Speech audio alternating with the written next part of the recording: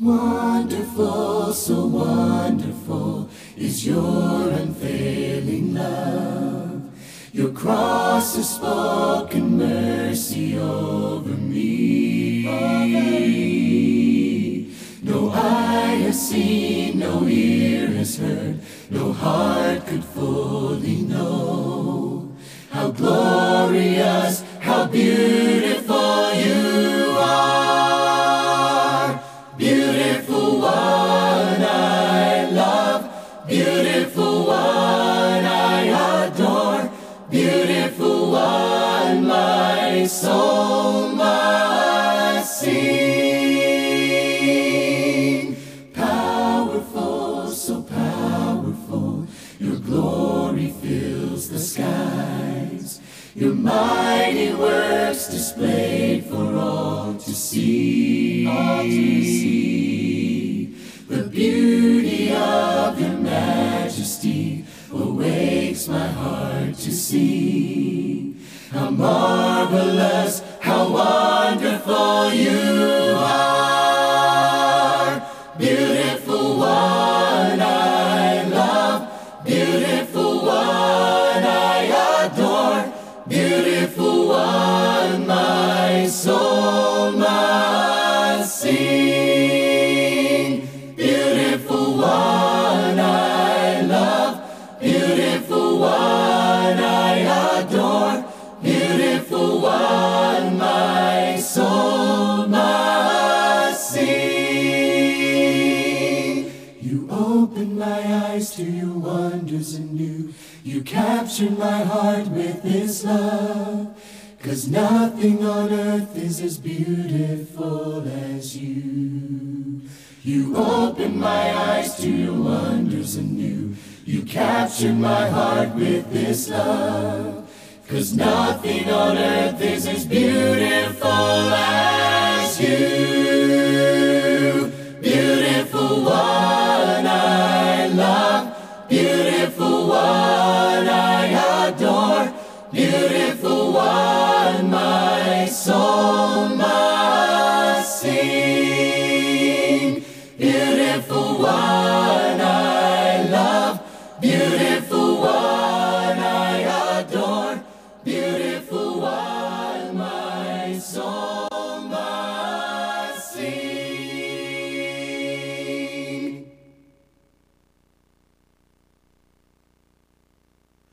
Wonderful, merciful Savior, precious Redeemer and friend. Who would have thought that a lamb could rescue the souls of men? Oh, you rescue the souls of men. You are the one that we praise. You are the one we adore. You give the healing and grace our hearts always hunger for. Oh, our hearts always hunger. Counselor, Comforter, Keeper, Spirit we long to embrace. You offer hope when our hearts have hopelessly lost the way. Oh, we've hopelessly lost the way. Almighty, infinite Father, faithfully loving your own, here in our weakness you find us, falling before your throne. Oh, we're falling before your throne.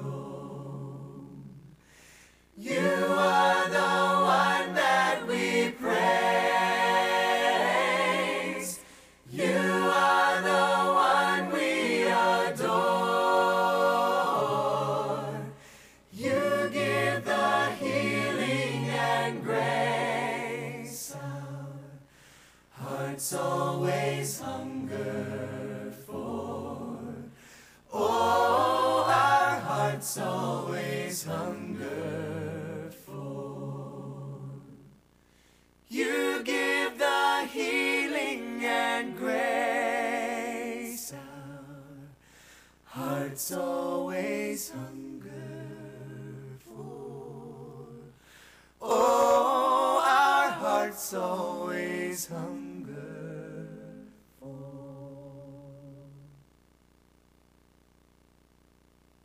All who are thirsty, all who are weak,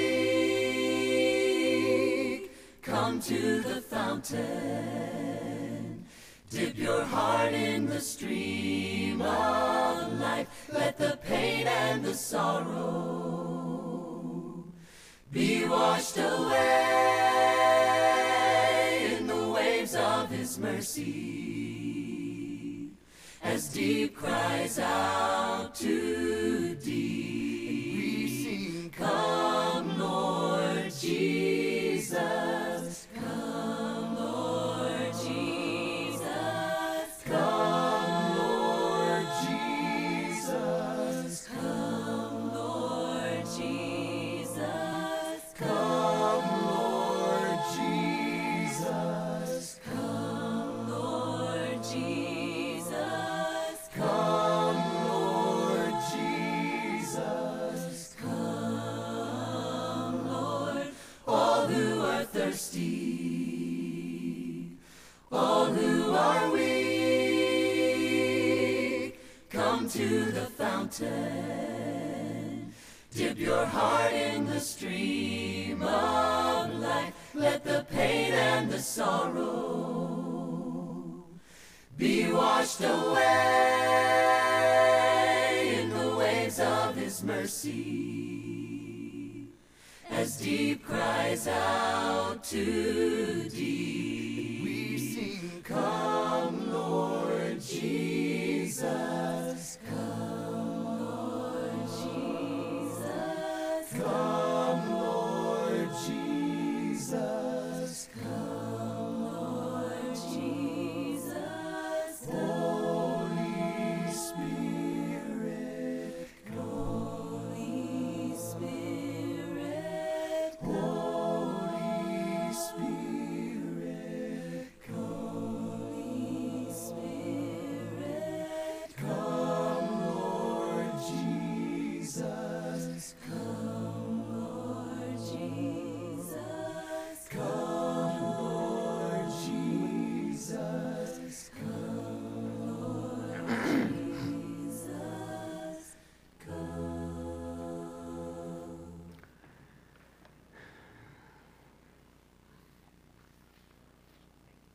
One heart, one spirit, one voice to praise you. We are the body of Christ. One goal, one vision, to see you exalted. We are the... We welcome you tonight to our Bible class here at the Hartselle Church of Christ. Take your Bibles and turn to 2 Kings chapter 2, and we'll be getting into that text in a few moments. We appreciate those of you who are joining us online, and it's always a blessing to be able to come together for a little while and open up the Bible and study the Word of God. On the back there, there's just a brief outline of what we'll be covering tonight in our class. Also, there is a newsletter as usual, and we encourage you to get one of those newsletters and get caught up on the information and things that are going on here. As you look on the inside on the left, you have our sick list there, and nothing has changed in our sick list. But we do certainly need to reach out and pray and help these folks, and we'll certainly pray for them in just a moment. As you look on the center on the inside, remember that family retreat meeting that is this coming Sunday, and there's information on that. January the 23rd, I think that's Monday night week, will be our first M&M for this year. And it just so happens the cards are up here. And please go ahead and sign up and check what you would like to do. We have an M&M container up here. And Daryl said, do we get an M&M when we sign up? And I thought, that's a brilliant idea. So we're going to get some M&Ms. So next time when you sign up, you can get you an M&M. And it'll just be real, real sweet. We think of everything around here sometimes. On the inside also, look at the new baby in town. And Shepherd Van Thomas. And then remember that we have a Super Sunday, the last Sunday of this month. And that'll be at 10 o'clock. And then we're going to have a fish fry at 4 o'clock. And then after that, we'll have a devotion as well. And then the nursery workers. Always needing nursery workers. If you can help, see the list in the Commons area. Then over to the right, on the bottom, our Heritage Christian University annual dinner is on Tuesday, February the 21st. And that's always a good night. And usually Hartselle has the biggest group that's there.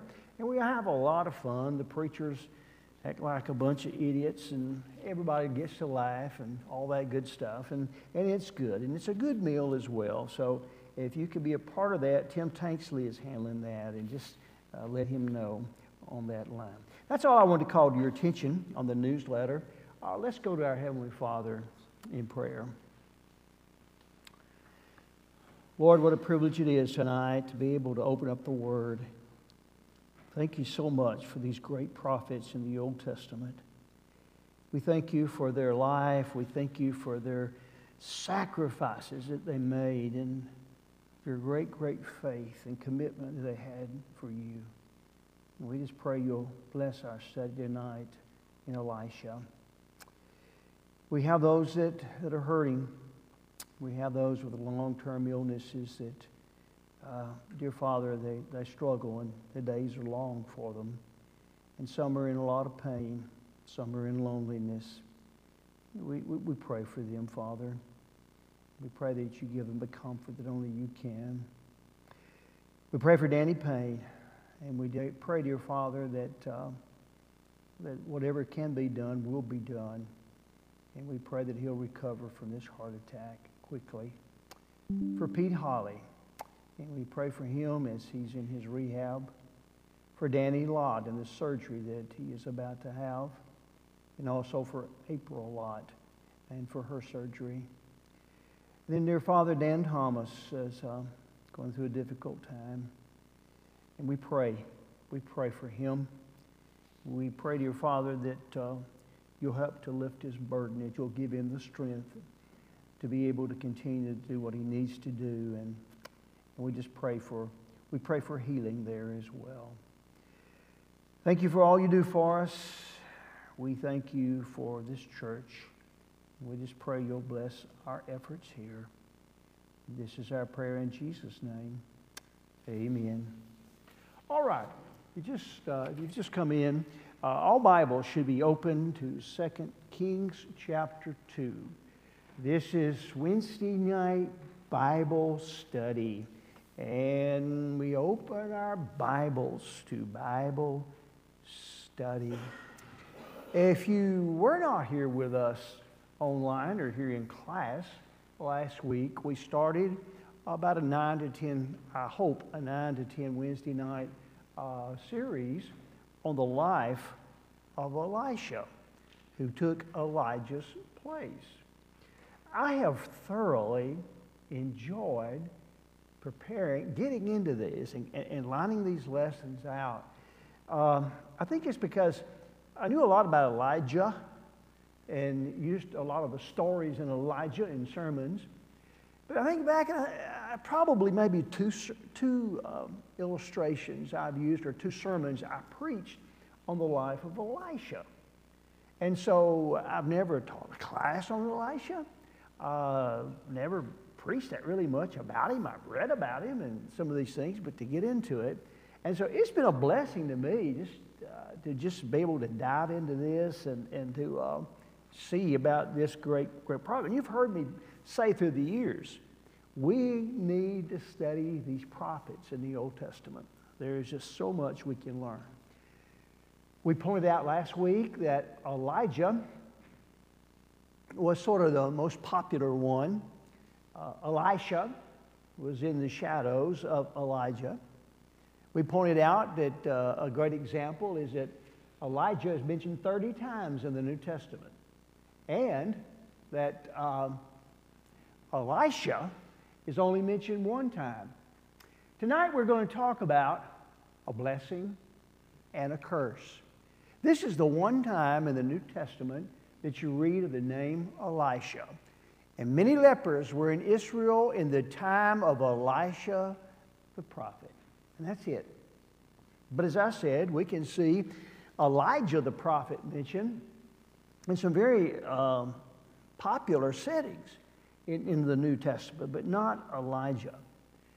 And as a result of this, because we don't know all that much about him, we don't understand the scope of his ministry. And that's one thing I hope to point out to you as we go through these lessons, the scope of the ministry, the range of his miracles, because it's all about miracles and the impact that he made on his generation, because he made a tremendous impact.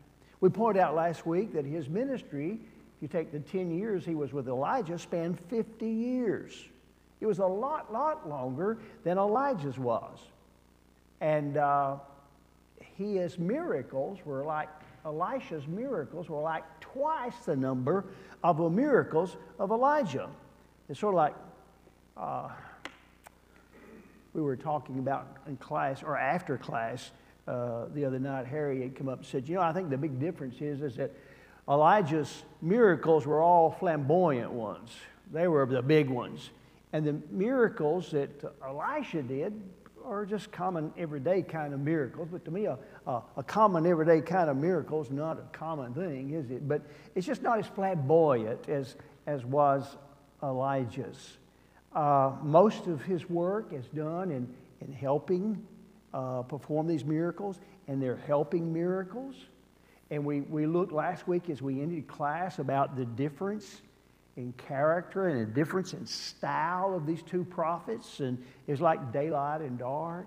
Elijah comes on the scene, and he's authoritative in many ways. And then here comes Elisha, and Elisha, well, it's more sugar. It's more light. It's more sweetness than it is as was with Elijah. But don't misunderstand. And we'll see that tonight as we get into the first two miracles of Elisha. Don't misunderstand this, what I just said, and I said last week about Elisha. Because let me tell you, even though Elisha is a much loving kind of guy, and he is more about sweetness than anything else, he wasn't a pushover, and he wasn't weak. And when the people needed to be punished that had disobeyed God, Elisha, like Elijah, was ready to do it. And we'll see that in the second miracle that we will notice tonight. I pointed out to you last week, and I want to say this again, that what I want you to take with you from the story of Elisha is this. The message is, when you respect God, and you respect God's message, and you respect God's messenger, you will be blessed. And when you disrespect God, and you disrespect God's message, and you disrespect God's messenger, you will be cursed.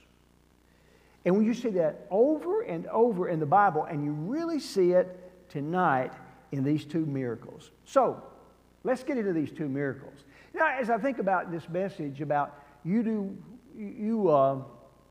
have respect for God and His message and messenger, it's a principle that sometimes I emphasize in the New Testament.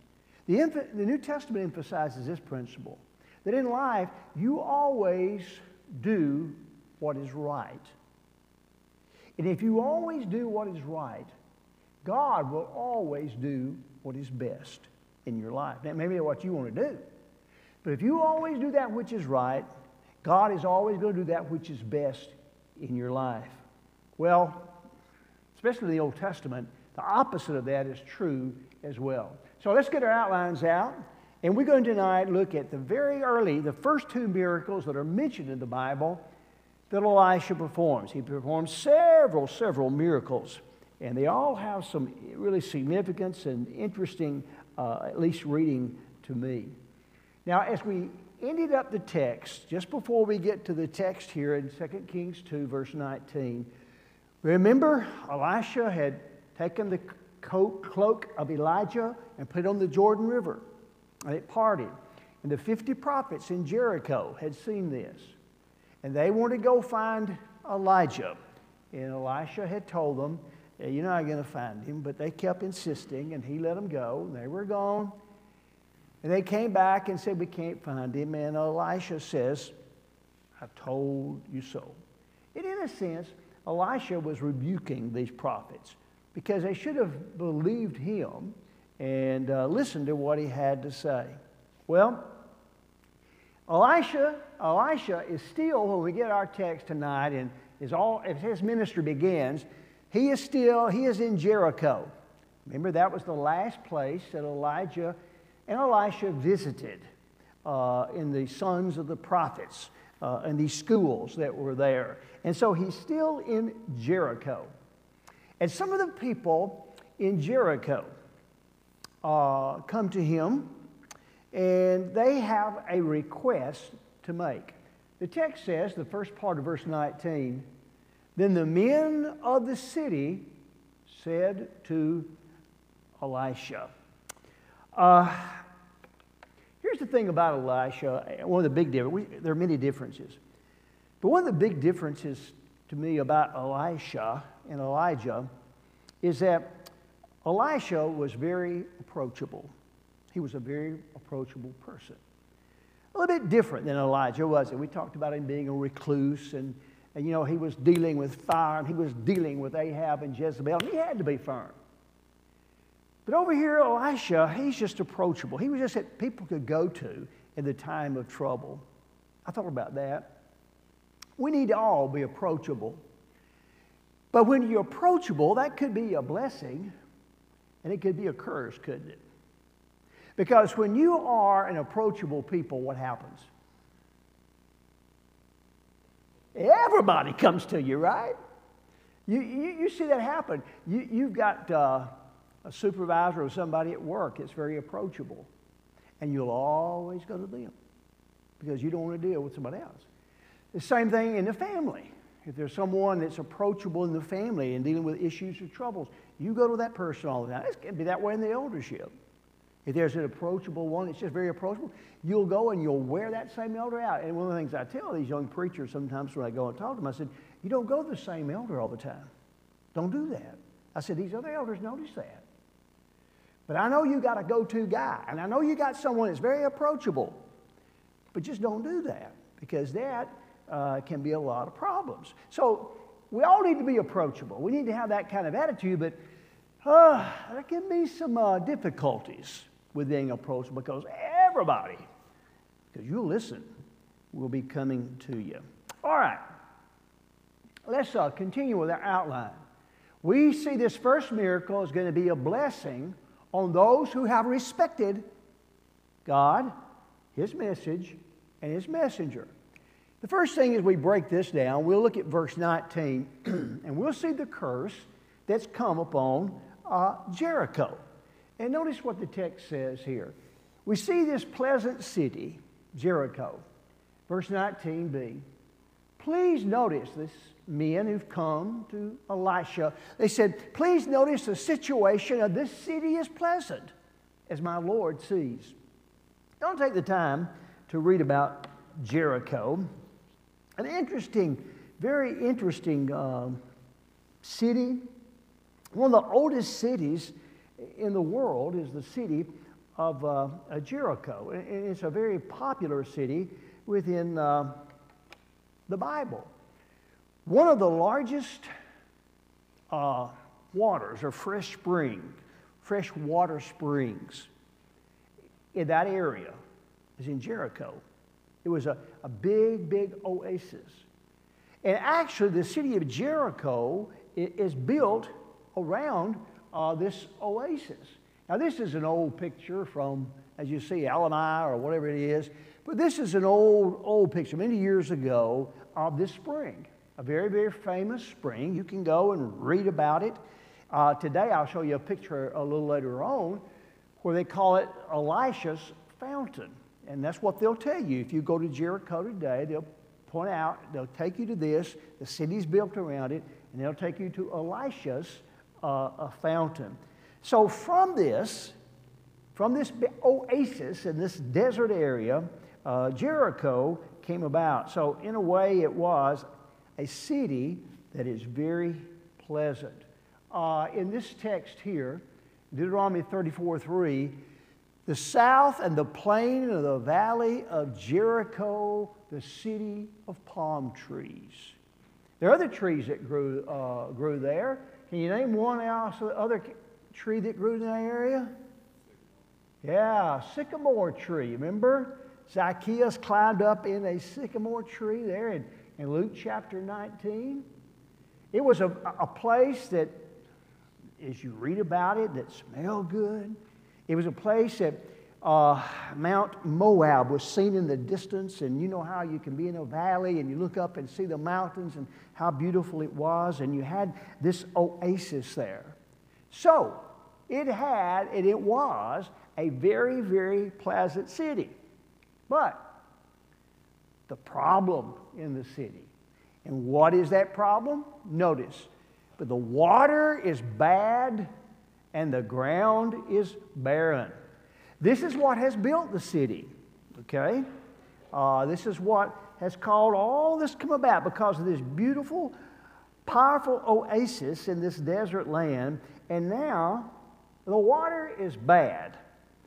The word bad there literally means evil. And then you see that word barren? It literally means miscarriage. Miscarriage. Now, what's happened here? There is this terrible problem in Jericho. If the water is bad, you know everything else is going to be bad. The land's going to be barren. People are going to be barren. I mean, it's just going to be affected all around. What's happened here? It seems like what has happened here in Jericho is a result of two curses. First of all, there is a general curse that goes back all the way to when the people of Israel went into the land of promise. Notice here, Moses was saying, "But it shall come to pass, if you do not obey the voice of the Lord your God, to observe carefully all his commandments and statutes which I command you today, that all these curses will come upon you and overtake you." Now you read down a few verses after that to verse 18, and here's one of the curses. "Cursed shall be the fruit of your body, and the produce of your land, the increase of your cattle, and the offspring of your flocks." It seems that Jericho was going through this general curse that God said, you know, if you don't do right, this is what's going to happen to your land. But also involved with this is a specific curse. And this is interesting to me. We go back to Joshua 6, remember, and they've come into the city of Jericho, and they walked around the city. You remember the story, and the walls of the city fell. Watch this. Then Joshua charged them at that time, saying, "Cursed be the man before the Lord who rises up and builds this city." Now, who rebuilt that city? You remember? Think about it. Get this. It was Ahab. Remember Ahab and Elijah? 1 Kings 16:34. In his days, that is the days of Ahab, King Ahab and Jezebel, Hiel of Bethel built Jericho. He laid its foundations with Abiram, his firstborn, and with his youngest son, Segub. Ahab rebuilt the city. And what had God said? He said that, well, what had Joshua said? Joshua said, whoever rebuilds the city, it's going to be a curse on it. We've already seen from Deuteronomy that part of this curse would be, you know, a problem with water and a problem with the animals and so forth. Now, I didn't read to you the last part of verse 26 in Joshua 6. Watch this. This is interesting.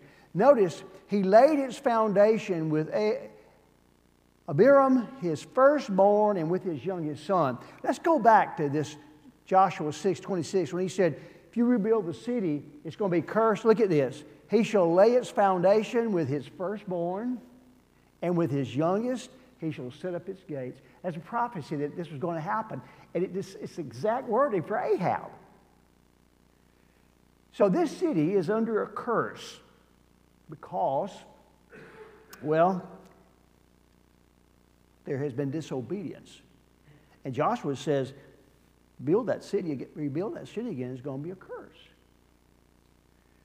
I like what one author said. He has a way with words. But now the palms drooped dejected.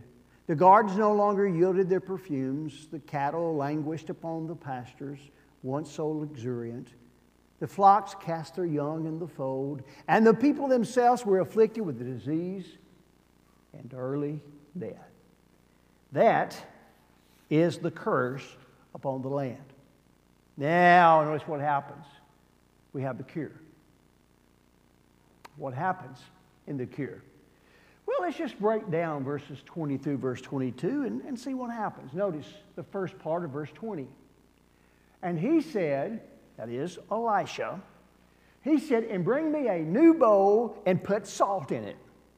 Now, I look at that, and I say, what in the world is a new jar or a new bowl and salt got to do with this water problem? I mean, what in the world? I mean, everybody knows, but remember they're about 10 miles from the Dead Sea. Remember how salty it was. And we know that salt kills vegetation and that it only affects the water that it touches. And you look at this and you're wondering, why? Why is Elisha saying, bring me to the water and the salt? Any of you like to throw something in on that? Why he did that, maybe? Well, you're like me. I don't know. I think maybe the main thing is because we sort of want to scratch in our head why. It's maybe we're missing something here in that to show you how ridiculous this is. To show you that this is not, what is about to happen, this miracle, is not because of salt, and it's really not because of a new bowl, and it's not because of Elisha. And what happens is obvious the power that's about to come about is in the person of God. And I say that because when you skip down to verse 21, you have this phrase, when the miracle comes, it says, thus says the Lord, I have healed this water. And I think that's the key there. I have healed this water. It had really nothing to do with the salt, and it had nothing to do with the new bowl. And maybe it's just the obvious there is that God is saying, you know, you need to understand I'm the one that's taking care of this. Let's read on verse 20. So they brought it to him. They went out and they got it. What if they had refused? What do you think? If they had refused to go out and get the bowl and the salt, do you think they would have been blessed? Do you think the miracle would have taken place? I don't think so. Remember now, those who accept and who obey God and His message are blessed, remember? Well, they go out and they do exactly what the prophet of God says to do here. The Lord blesses those who respect Him by obedience. Now, verse 21, then he went out to the source of the water and cast in the salt there and said, thus says the Lord, I have healed this water. From it there shall be no more death or barrenness. Now what happens? Verse 22. So the water remains healed. Amazing statement here. Remember now, think back about the curse. Or what Joshua had said. You rebuild the city, it's going to be bad. So the water remains healed to this day, according to the word of Elisha, which he spoke. I told you about Elisha's fountain. You go there today, and this oasis I told you about, a certain section of this oasis, you'll see Elisha's spring fountain. And what's interesting, right at the base of this, right before you get to it, you'll have this little thing.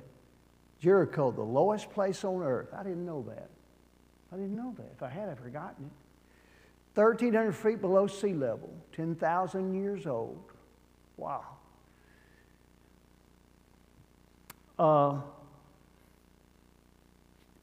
You go to Jericho today and that water's still good. And that water is still as important in Jericho today as it was back then. God demonstrated how that if you're willing to hear me, respect me, and my message and my messenger, you will be blessed. Now, any thoughts about this little miracle? The first of this unusual kind of miracle that takes place. Any thoughts? Any questions or comments? I'll just make one thought. You know, salt in and of itself, and we know about salt here, salt in and of itself is a healing agent. Mm-hmm. And maybe God used that for that purpose through him. Right, right. Harry pointed out that salt is a healing agent, and maybe this is part of the reason. It could very well be. I thought, well, you know, we use salt sometimes to purify some things, and maybe that was involved in it. But it very well could be. So what's that, Darryl? That word that's translated healed is purify. Yeah, to purify, yeah. Any other thoughts or comments about this little miracle? Isn't it interesting about the little curse that Joshua had placed on this? And Ahab, who we just studied, is the one that rebuilds the city. Of course, there's idolatry everywhere. And it's amazing how God comes and God takes care of this curse. And today, this city still thrives on this oasis there. You know thoughts? Well, all righty, let's go to the next miracles. This is what a pattern you're going to see. You're going to have this miracle, you're going to have that miracle, and then another miracle. But just some interesting things that go on. And I think, remember the basic message that we want to get across. We've already saw that God blessed those who respected him and his message, his messenger. In this miracle, we're going to see the other lesson. For God, and this is one of the most controversial, probably, incidences in the life of Elisha that we read about in the Bible. You look at what we're about to see in this miracle, and it seems to me that it fits Elijah better, and the character of Elijah better than it does Elisha. Here's where we're going to see. I mentioned to you earlier at the very beginning. Don't just think that he was he was weak, okay? That he was just weak and you could run over him. Here's where we're going to see tonight that that's not the case. You disrespect God, and God's man, even Elisha, will deal with you in God's appropriate way. Now, let's begin. Get your outline. Let's break it down. And what we want to see, first of all, in verse 23, is this disrespectful ridicule that takes place in the city. Interesting reading here, folks. If you're awake, you need to wake up, because this is good stuff here. Then he went up from there, Jericho, to Bethel. Now, it says he went up, and of course, as you look on the map here, and you see Jericho, and you see Bethel, yes, even on the map, it'll go up, but as we know, most of the time in the Bible, up and down is referred to the topography of the land, and it was really going up. And so it says that he went up. There is this steep ascent that takes place from Jordan and to Bethel. Notice he says he goes to Bethel. Bethel's interesting. Do you remember how Bethel got started, any of you?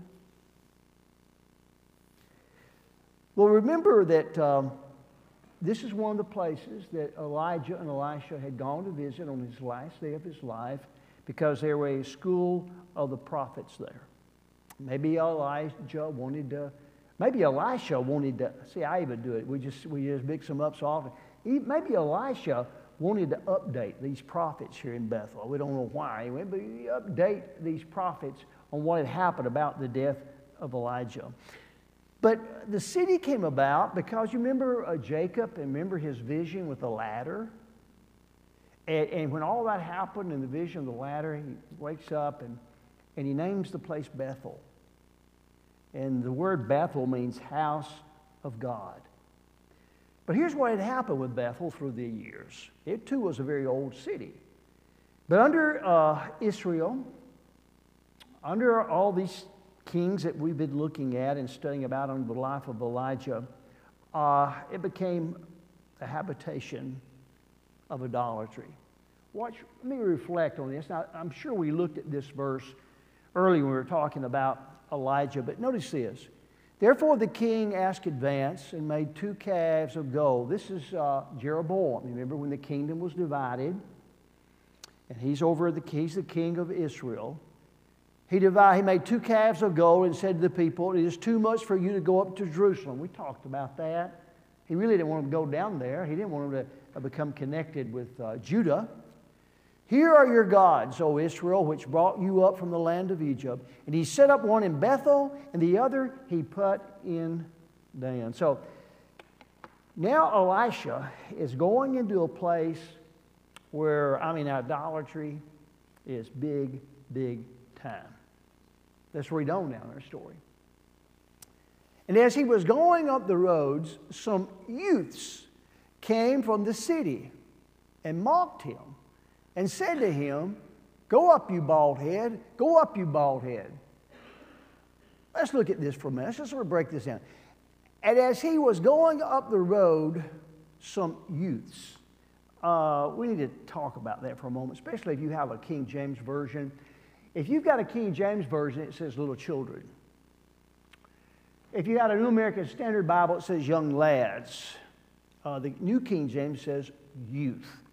And that's a better translation than the one in the King James that says little children, because people read the King James and they look at this miracle and they see what's going to happen to these little children and they think, "I can't believe this. Certainly God wouldn't allow this to happen," or whatever. But when you begin to look at this word, it is better translated youth. It's most often used in the Old Testament, referred to young men. It is used to refer to Joshua when he was like 30 years old. It was used to refer to Absalom when he was even in the soldier. He was a young man. And you see it most of the time used in that context. I find it interesting to note that most of the commentators say that these young guys, these youth, were somewhere between the ages of 12 to 20 years old. So think about that. You got these young men, and they're coming up, and they're saying these things, and we'll talk about what they said in just a moment. What would we call these young men today? These youths? We got words we use, don't we, that we call them? Hoodlums. Yeah, that's what they were. I guess maybe even more so, we would call them gangs. Maybe this was more like a gang in our day and time. What about thugs? Okay? Can you think of some other words? Here's the thing about it. It gets me, and we'll say this in just a moment carefully, but there were 42 of them at least. Probably more. But we know there were 42 of the youths. I was thinking back to my early days. I was in school, I think it was in the 7th grade, and we've all, well, not some of you maybe, but some of us have dealt with bullies. And I remember there was a fellow, and I'm not going to mention his name because I've learned with this social media and this live stream stuff, you would be careful whose name you call out because they could be listening or they'll find out about it. And that happened to me some 2 or 3 years ago. I used somebody's name and it got out there. So I'm not going to use his name, but I was in the 7th grade. And this particular person, he enjoyed the 7th grade so much that he had stayed in the 7th grade for 3 years. And he was a big old boy. And for some reason, I was a little guy, and he just pushed on me all the time. He'd wait for me. He'd wait for me after class. He'd make sure he got out to push me down. And he would do that sometimes before I went into class. I mean, it was horrible what he was doing to me. And I was thinking as I read this, that's just one guy. You got at least 42 of these that are following Elisha into town. I mean, can you imagine what that would be like? Wow. I mean, I look at that and that just amazes me when I see that. But let's continue here for a moment. Let's go back to our verse here. And as he was going up the road, some youths came from the city and mocked him and said to him, "Go up, go up." Now, we don't know exactly what they meant here. It could mean maybe they were saying, some of the thought it might be that they were saying, you go do what Elijah did. You go up. Or that they were saying, you keep on going. Don't you stop here. Don't you stop here. Whatever it is, the thing we know is Elisha was not welcome, right? He wasn't welcome. Now, let's notice what they said. You bald head. You bald head. Brother Crawford, would you like to comment on that or anything?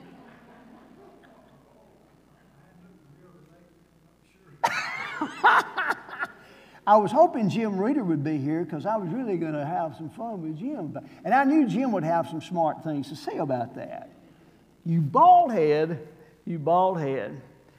I'll tell you, you know, isn't it amazing how we know the exact words to say to people, I guess, to insult them and to hurt them? Isn't it amazing? Get this. In these days, and for you who are bald, I'm just telling you what we know, okay? I'm not trying to insult a person who's bald because I'm losing some of my hair too. I might be there with you. But in those days, it was rare for a Jew to be bald. It was. And to be bald as a Jew in the Old Testament was a serious insult. Now, let me give you an example of what I'm talking about. It was just shameful. Here's a passage in Isaiah. And so it shall be. Now, and this is saying, here's what's going to happen to y'all. You keep disobeying God. Here's what happens, Israel. And so it shall be, instead of a sweet smell, there will be a stench. Instead of a sash, a robe. Instead of well-set hair, baldness. I find that interesting. But in that day and time, that was just a serious insult among the Jews if you were bald. Well, let's notice this passage. I want you to see this. So it came to pass when King Jeroboam heard the saying of the man of God who cried out against the altar in Bethel. I want you to see that for a second. The prophets in the Old Testament condemned idolatry. And we see here the prophet, a man of God, condemning the idolatry in Bethel. This school of prophets probably didn't have a good reputation among the idolaters. In fact, they were probably hated and despised. And maybe what's happening here is these young men, as they're following him and they're doing this, they're just taking out their anger because they've been taught this. And the idolatry is just simply the way of their life. Now, the real problem here is no respect, isn't it? There's no respect to these young men for this prophet of God, and there's no respect for an older guy or an older person. Now, remember, they're being disrespectful. And when you're disrespectful to God, and you're disrespectful to God's messenger, and you're disrespectful to his message, you'll get cursed. Keep that in mind, because that's exactly what's going to happen here. Do we have that kind of problem today in our country? The youth not respecting those who are older and respecting those who are in authority?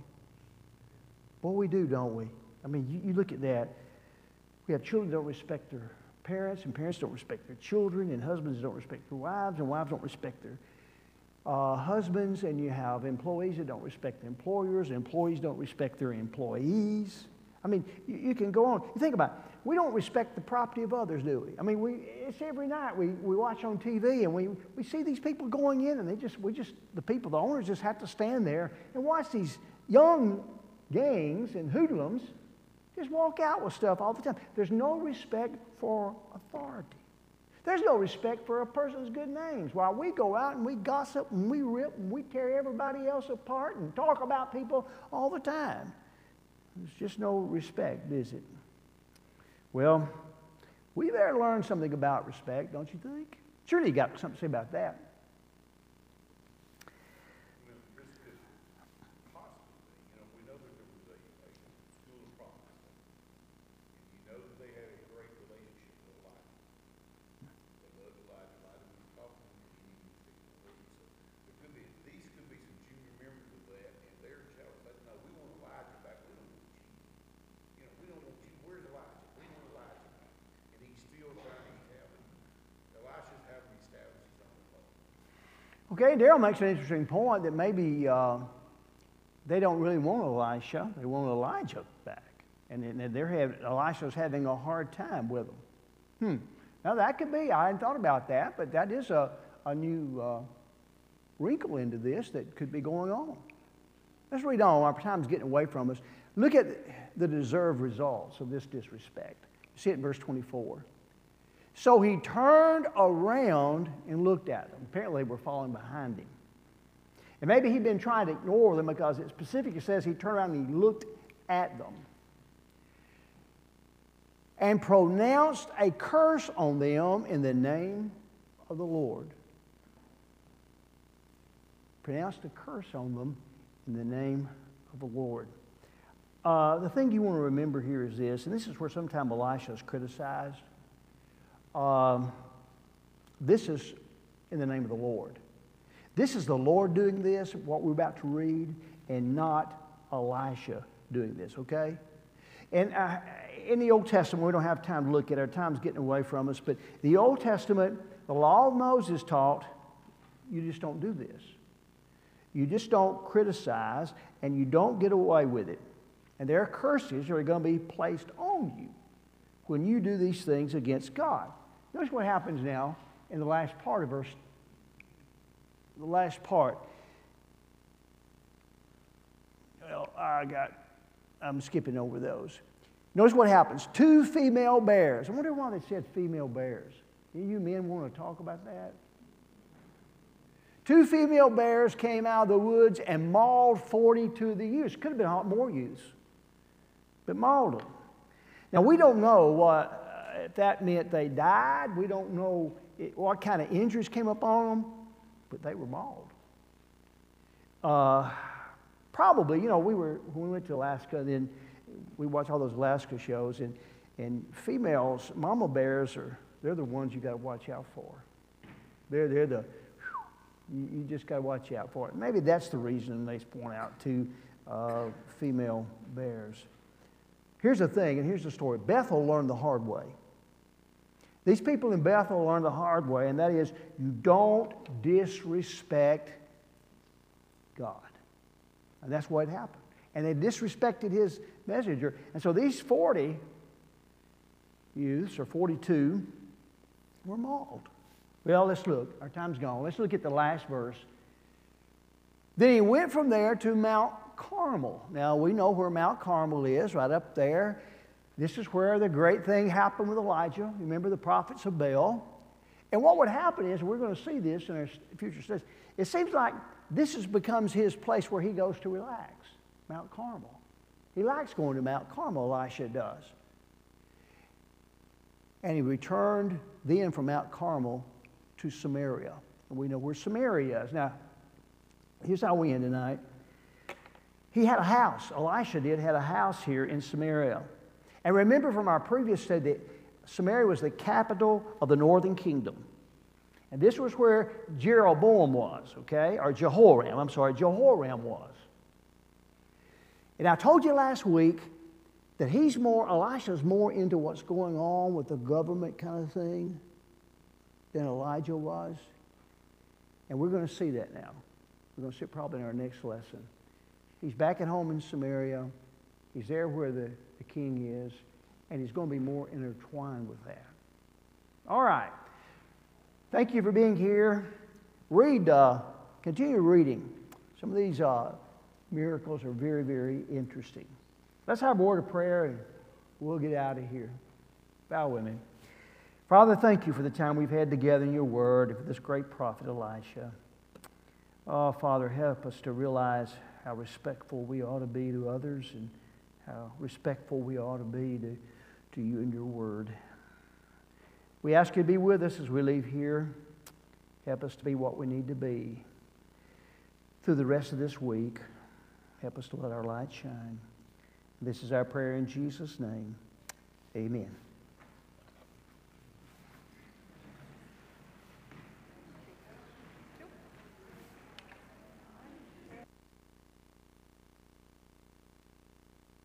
I'm coming back to the heart of worship, and it's all about you, all about you, Jesus. I'm sorry,